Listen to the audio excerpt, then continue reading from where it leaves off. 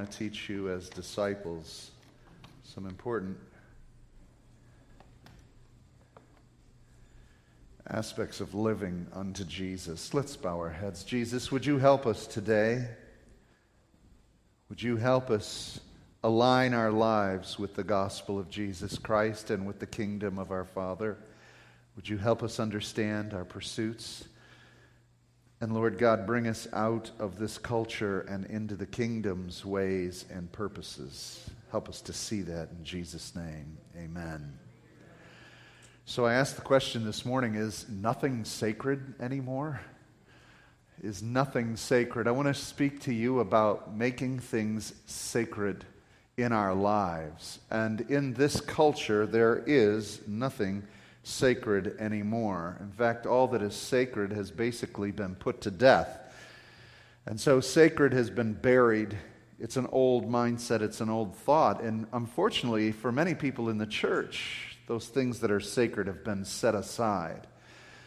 Let me help you understand, even just beginning with this, the sense that, is there anything sacred? You know, there used to be a time when truth was sacred. Truth is no longer sacred. Truth is not something that comes transcendently from God. Truth is relative, your truth and my truth. So the concept of a sacred truth, a truth that reveals what is right morally and wrong, is basically dismissed in our culture. There is no sense of a sacred truth. Now, we are stewards of truth. We're the people who hold the mysteries of God, and we're supposed to be the pillars of truth in the earth. But it's hard to be that pillar when everybody else recognizes or thinks that that is of no use. But that should not stop us. Truth is sacred, and even in the church, truth has been distorted, and there are sacred truths that have been dismissed. The concept of hell, the concept of everybody gets saved. The concept of Christ is the only way of salvation. These truths have been compromised, and that which is sacred truth has been dismissed. And we need to get it back. And I'll tell you what, if you dismiss truth as sacred, then you dismiss life as sacred. And we see that around us. The value of life is no longer sacred. We don't see human beings as sacred one to another. We see them as whether we get along or not. But all life is created in the image of God. But evolutionary thought has dismissed the sacred aspect of life and made it simply animal life. Which is interesting because nowadays animals are more valuable than people. And so we abort children and we kill the old, and those who are of special need we simply marginalize, and there's nothing sacred to life. And if you're suffering in life, then the quality of life should be determined as to whether you live or not. Yet all life, healthy or ill, is sacred.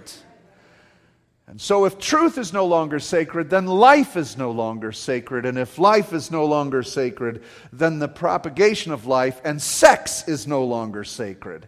Sex is a gift from God so that this life would continue and that we would have children and children's children. And sex has now become recreational sport, fornication and adultery. And I'm talking inside the church.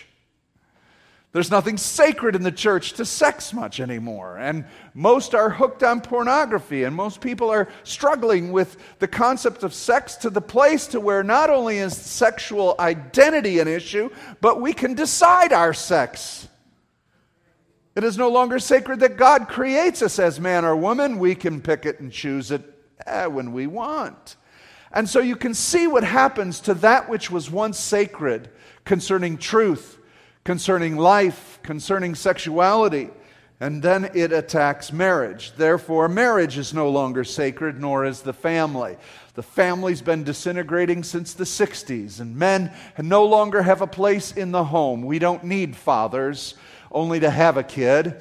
Well, we don't even need that anymore. We'll just go to the clinic and get a kid implanted. And so there's no need for family and marriages are busting up. In fact, people don't even get married anymore, and I'm talking in the church.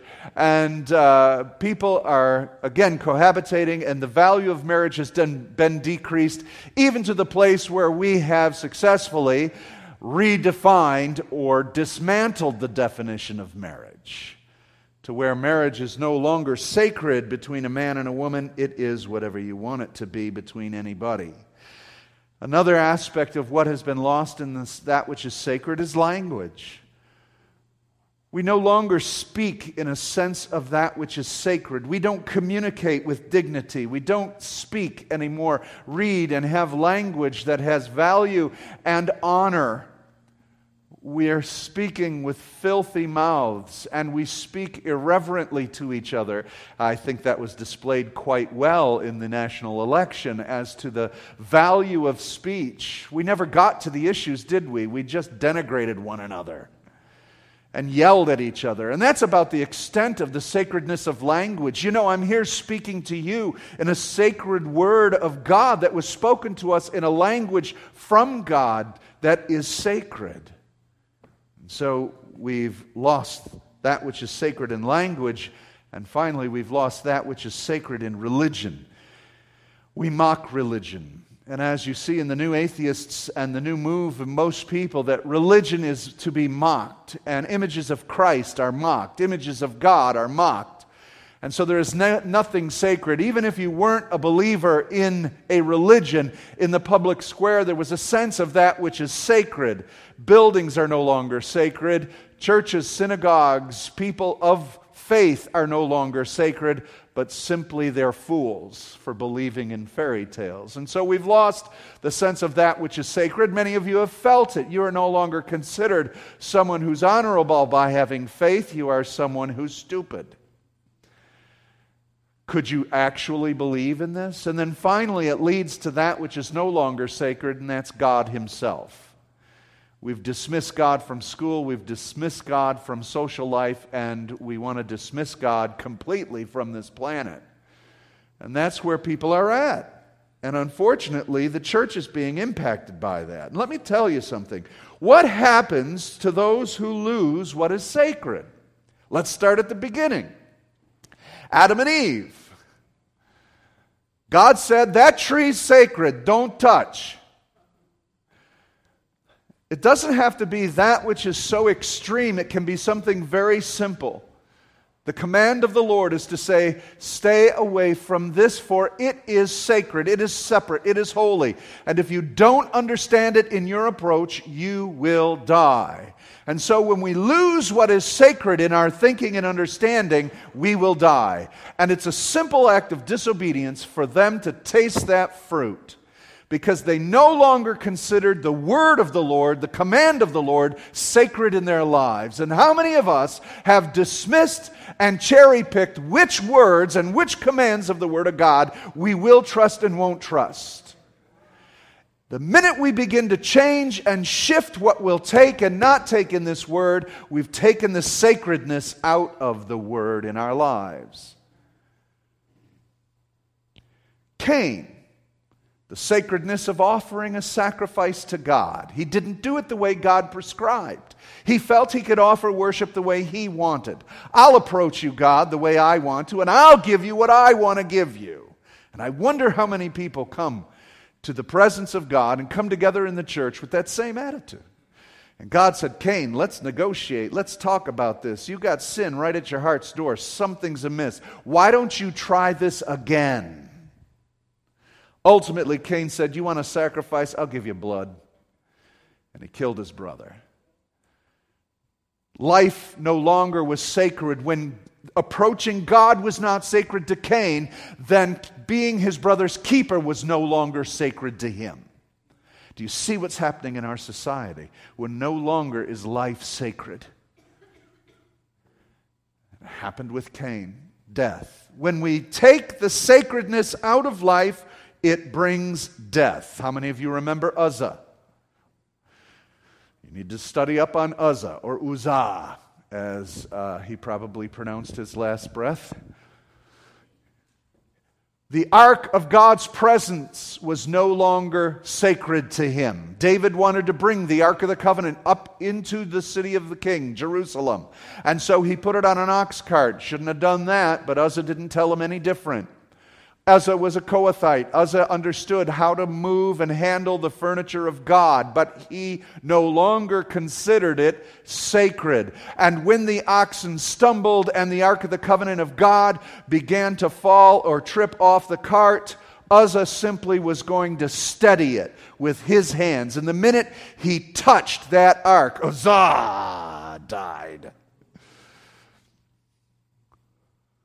God is such a grouch. No. Life is sacred. God is holy. God is sacred. And we are not. And we need to esteem Him as sacred. Even the things of God as sacred.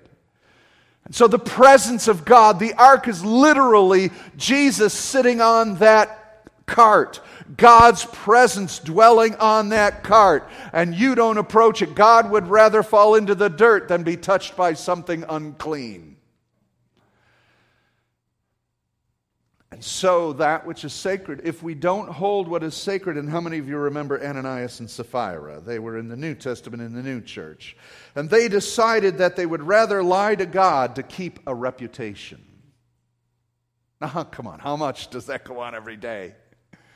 We'd rather lie to God so that we keep our reputation. And they instantly died. The minute we begin to put to death that which is sacred in our lives, we are dying incrementally day by day.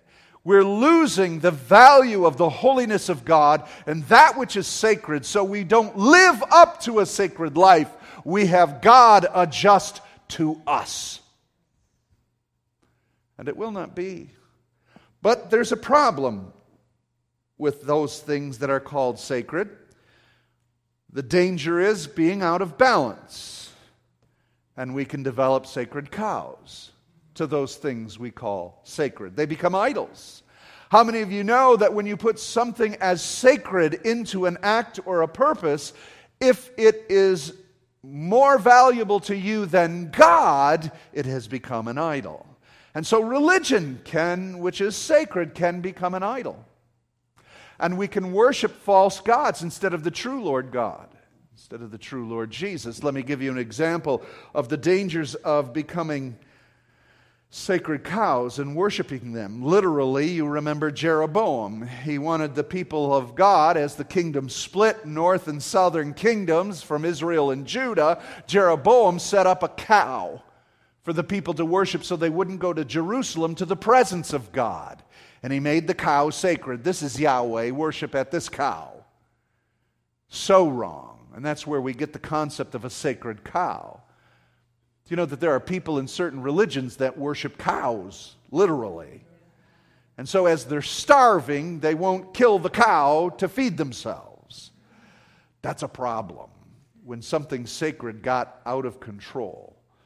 Another thing that was sacred is, how many of you remember when in the wilderness journey, the children of Israel wanted meat, God gave them quail, and as they ate the quail, in their rebellion, God sent serpents, and they were being bit and dying, and Moses interceded on their behalf, and God said, make a bronze serpent and put it on a staff, so that if people would look at it, they would be healed. Did you know, and you can check this out in the book of Kings, that King Hezekiah, 750 years after that brazen serpent was lifted up in the desert and in the wilderness, it wasn't until Hezekiah that he destroyed it. It was still lingering in Israel, and they were worshiping it as an idol. God told them to make it, but they transformed God into that thing. So we've got to be careful about the sacred, and that we don't turn the sacred into the thing for God as a substitute than a relationship with God. Some of you have come out of religions that have had idols that represented God and became God to the people. I don't know if you're familiar with Gideon's story. Gideon was a great man of God, but after the great victory, he took the gold from the victory and made a priestly ephod. And everybody began to worship that, and the Word of God says they stumbled now over that ephod because the emblem of God became God to them. So I'm saying we need to have the sacred, but we never let the sacred replace the Lord. What is most sacred is our relationship to Him and honoring Him in all things. Now, we must balance the sacred. So what is the sacred we need to keep? It is God Himself. What is amazing and what God calls most sacred, believe it or not, is you. You are what is sacred to God. Just the emblem of Christ dying on this cross, the most important thing for God was to demonstrate His love in this, that while we were yet sinners, Christ died for us. There is a person on that cross. That person is the Lord Jesus Christ. He is the most sacred image there is. He is the exact representation of the Father, the radiance of His glory. And if we're to keep anything sacred, it is Christ and Christ alone. And what God keeps sacred is that He gave His life for you, so that you would be sacred. You would be the holy thing on this earth. And Paul puts it this way in 1 Corinthians 6:19 and 20. Do you not know that your body is a temple of the Holy Spirit within you, whom you have from God? You're not your own. You were bought with a price, so glorify God in your body. So if there's anything sacred that we are to live with, it is us. We're the emblem of what is sacred. Life is valuable. Life is sacred. Your brother and sister is sacred. The people of God is sacred. Even the lost sinner is sacred to God because He died for them.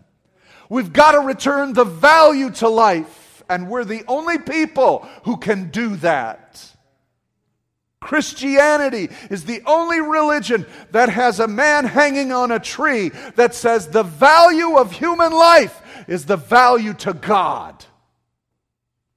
And that love that was demonstrated is what is sacred to God. Love one another. That is what is sacred. Love one another.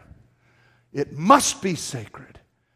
As you are sacred and you are holy, you are a sacred temple of the Lord God. Do you understand that? Are you taking care of yourself? Are you putting yourself as sacred before a holy God? And so this relationship between us and God is extremely sacred. And so what I want to do for you this morning, as I've driven my point home, is I want to teach you and help you understand a way in which we can simplify making things sacred. And I'm going to use the basic concept of first fruits. The idea of the first fruits in the Old Testament is that you were to take a portion that represented the whole and you made it sacred to God. You took a portion. The first fruits is this, that when you were planting a field, remember it was an agricultural society, they lived off of their fields and livestock, and they were to take the first fruits, the firstborn, and the first crop that began to bloom and blossom, and they would take it as sacred at belonging to God. And it represented that everything that was coming after it was God's, but He counted us worthy to receive it. And so if we would offer to Him what is His first, He will offer to us what we need. And if you don't honor the sacred, you will not have what you need, and death will come in. Do you understand the principle? And so, with the concept of first fruits, I want you to begin to examine your life, and let's consider three things in you, the sacred people, as to how we can have a sacred life. And that would be time, talent, and treasures. Our lives are basically split up into those three divisions. And how do we offer time, talent, and treasure to God as something sacred? This is what we do all day long, every day. Let's start with time. Time. How many of you know that time is sacred? It is holy if you'll redeem it as unto God. In the book of Ephesians it says, redeem the days, Ephesians 5:16, redeem the times or the days, redeem the time for the days are evil. What does it mean to redeem? It means to make the most of. It means to reevaluate what you're living and how you're living. Do you know that some of us are in a pursuit of trying to get so much treasure, we've lost all our time? There needs to be a sacred balance between time, treasure, and talent. And when we balance this out as our lives being sacred to God, we will find blessing. And we will find that we are useful to the kingdom of God. So what are you doing with your time? Are you redeeming it? Do you know every second counts, is valuable? So how do we offer the first fruits of time? Well, offer unto God some time. Really simple. How about we pray? How about we communicate? How about we spend some time with God? In fact, Paul puts it this way, that we're to pray continually without ceasing. In other words, we're redeeming the time so that every second that ticks away, we're involved in a communication process with God. We don't limit God to a devotion time. Our devotion is time. It's really that simple. Is God on your mind 24/7? Is God in your heart? Do you consider Him as every second passes? Would you invite Him into time?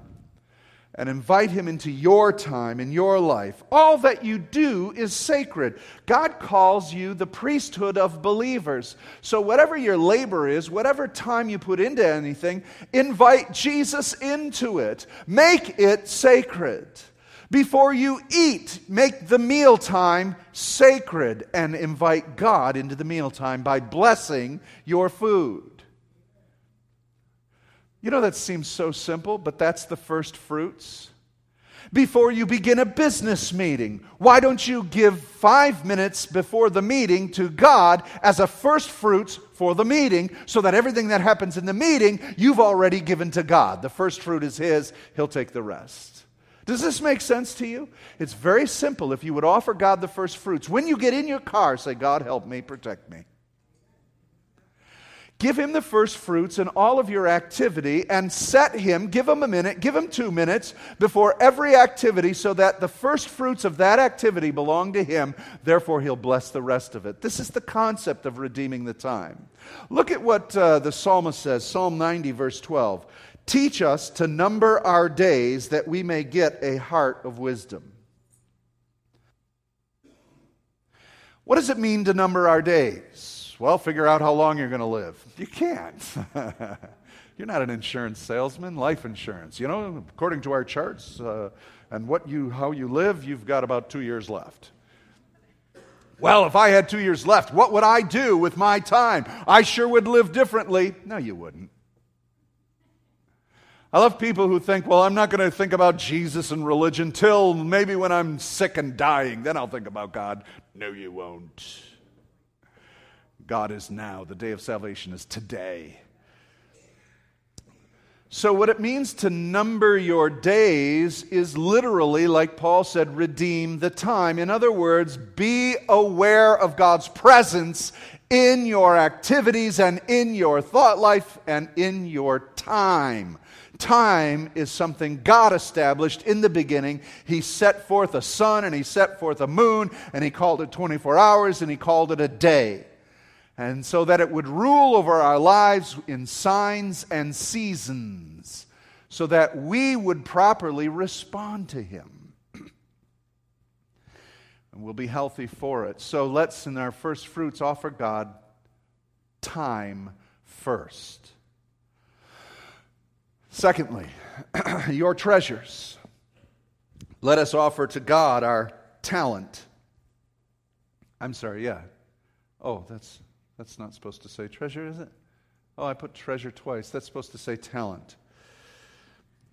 I spent too much time without sleep. Let me change that to talent, but let me even refer to talent as effort. The first fruits of your efforts. How much of us give an effort into our relationship with God and to propagate the kingdom of God? How much effort are you using your talent to advance the kingdom? Now, it doesn't have to be in a church. In fact, it's better served among the lost. That's where the kingdom of God needs to be moving. And so how many of you are using your talent to reach the lost? Can you bake a cookie? Then bake it for your neighbor to tell him about Jesus. If you have a talent for drawing, then draw some pictures with some kids in the neighborhood with the chalk on the sidewalk. Make your treasure sacred. God made you unique in your talents and your giftings and your abilities, in the way you think and the way you consider things. And people need Christians who are sacred vessels to walk into their lives and bring something sacred through their talent to somebody. You have the ability to mediate between people, then be a sacred mediator at work and let it be the first fruits. Give your efforts to God. Did you know that the enemy wants to kill, steal, and destroy you? He wants to take your talent and ability and have you bury it. But God put His Spirit in you to amplify what He made you to be. The Spirit is the motor or the engine by which you perform these talents unto God. So give Him the first fruits. Before you spend 50 hours a week at work, decide how you're going to spend 10 minutes of offering something to God through your value.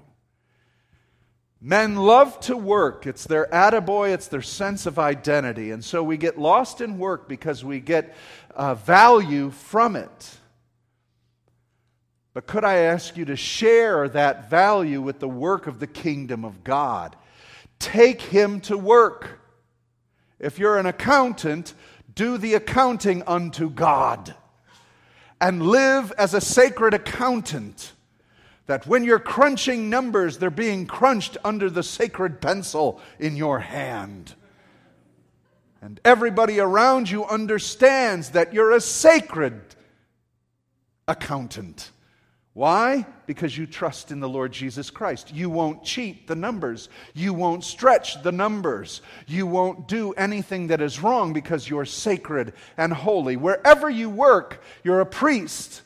And so take that. If the believers would take what is sacred themselves into the arenas of a secular world, we could then rise in those areas and take those realms for the kingdom. Just as an example or an illustration, the vice president is a born-again Christian. And so he has now been put and elevated to a place to decide the cabinet. How genius of God is that? Everybody's been praying for Christians to have an impact in our government, and God set the guy up, always typically second in command, as Joseph and as Daniel. That usually works best because that is where the work gets done. And God set him up to decide the cabinet on how those who should pick. So He took the mountain of government because a believer was in that position and gave the first fruits of his time and effort. His first statement was, I'm a believer in Jesus Christ. So the first fruits is to God, and everything else that he does is blessed by God. Do you see the point? It is sacred that what you do with your talent is given to God first, and He will give you the ability to perform. Last of all is your treasure. And what do we do with treasure? We live. We live. But we're to give our first fruits to God. The principle of the first fruits and the principle that we call a tithe or an offering comes from the concept of giving the first fruits. The first fruits of your harvest goes to God. The first fruits goes to God. That percentage, that 10% represents the whole. Now in the new covenant, that 10% isn't going to bring blessing or cursing, but the concept's still there that you are to set aside finance, because if you want to live well and healthy financially, you invest in God's kingdom. Because where your treasure is, there lies your heart. Man does not live by bread alone, but every word that proceeds out of the mouth of God. We can't serve God and money. And the love of money is the root of all evil, but money is used to develop the kingdom of God and for us to sustain our lives. Many of us are having financial woes. Many of us are having time problems with family and spouse and careers. Many of us are having talent issues because we're bored to death with what we do and we hate what we do. And so begin to make sacred your time, your talents, and now your treasure, and that will begin to bring life into your realm. Let me share with you a real basic understanding of making your finances sacred. Paul says this, very interesting verse. I've never heard anybody preach on giving and stewardship out of this verse. And God illuminated this to me. Ephesians 4:28. Let the thief no longer steal, but rather let him labor, doing honest work with his own hands, so that he may have something to share with anyone in need. In this, offering unto God what we do with our hands, our talent and our abilities and our time, we invest it in something that is honest and sacred. Time is sacred to God. Therefore, I will use it unto His glory. My talent is sacred to God. Therefore, I will work with it. What Paul's talking to literally is there used to be people who were thieves that got born again and saved. And they figured, well, I've got a talent, let me use it for God. It's like, no, don't do that. That is dishonest. To take what is not yours is no longer sacred. In fact, the Ten Commandments says, thou shalt not steal. That is a sacred command. You begin to treat other people's property as sacred. It doesn't belong to you. Honesty is something sacred. Do you see what I'm talking about today? Are you getting these principles? To have sacred principles and sacred concepts in life. So no longer steal. Don't rob. Don't take what's not yours. And let God examine your heart on that. But rather let Him labor. So we're supposed to work because work is blessed of God. Work is sacred. How many of you know that? Did you know that work started in the garden? God said, here's the garden. Make it multiply. Well, how are you going to do that? Work. Takes work. Right? Cultivate this garden. That takes work. Now, the curse brought sweat of the brow and thorns from the ground. Made the work hard. But when you turn the work into something sacred, it's still hard, but it's a joy as unto the Lord. Doing all things as unto the Lord. And so now I'm going to work. And so what I need to do is I need to make money. And the reason I'm making money is I'm doing it so that I will have something. You need to sustain your life. In fact, Paul says this in 1 Timothy, if anyone does not provide for his relatives, and especially the members of his own household, he's denied the faith and he's worse than an infidel or an unbeliever. Work is essential. Work is sacred. So the finance, the reward from your work becomes sacred because you're a sacred vessel. And so what you receive from your honest work and your talent and your labors unto Christ, as doing it all unto Christ, like I said, if you're an accountant to Jesus, praise God. If you're a housewife unto Jesus, praise God. If you're a traffic cop to Jesus, praise God. Do it with all your heart, might, and soul as unto God in all honesty and in all your talent. And as you will approach it as a sacred vessel unto God, you will be used for the kingdom. And your reward is finance that sustains your household. Now, out of that finance, you are to have enough for first fruits to God, as well as enough to sustain your household. And then look at what it says at the bottom here. To have enough to share with anyone in need. Now, let me ask you this. I began to consider this. In order for me to have enough for someone who's in need, I need to have enough for me. Does that make sense? So I need to have more of a financial stability than just provision for myself. The Bible says I'm supposed to have enough provision for others. That's the sacred view of finance in the kingdom of God. It goes beyond what you have. This is why the prosperity gospel that says you're really blessed if you have more and more and more. You can have tons. God has no problem with someone having so much money as long as they're giving the excess of what they have to those in need. You can have very little finance for yourself but still have a sacred heart that gives enough to someone in need. The widow's mite. Does this make sense? It's not about the amount that you have, it's amount of your heart. Finance is sacred so that you reach the lost, sustain your life, and the only way to make it sacred is to take a portion of it and give the first fruits to God.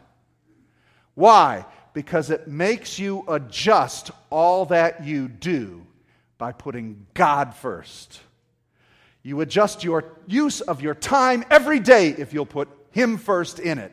You will adjust your talents and how you use your life if you put Him in it first. And financially, you will be more sound if you begin to give to the kingdom of God His portion, so that then you will have to adjust how you spend your money so that you have enough and enough to give to somebody else. The days are coming when people are going to need help.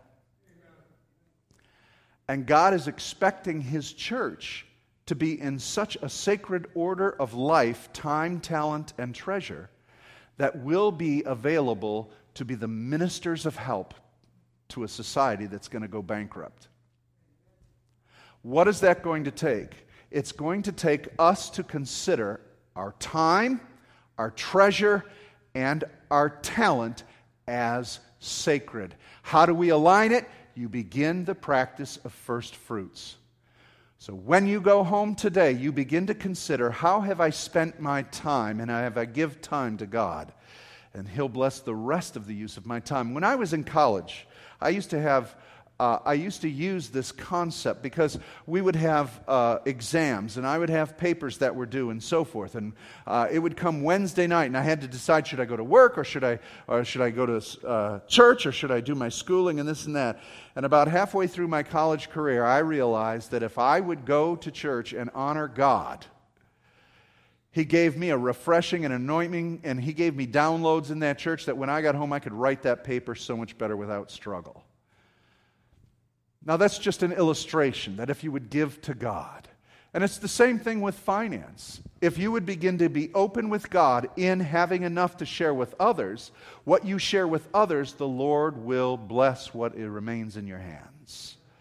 And it means we have to steward ourselves. And so I conclude with that and I say this: live a sacred life. Restore the sacredness of your time, your talent, and your treasures to God.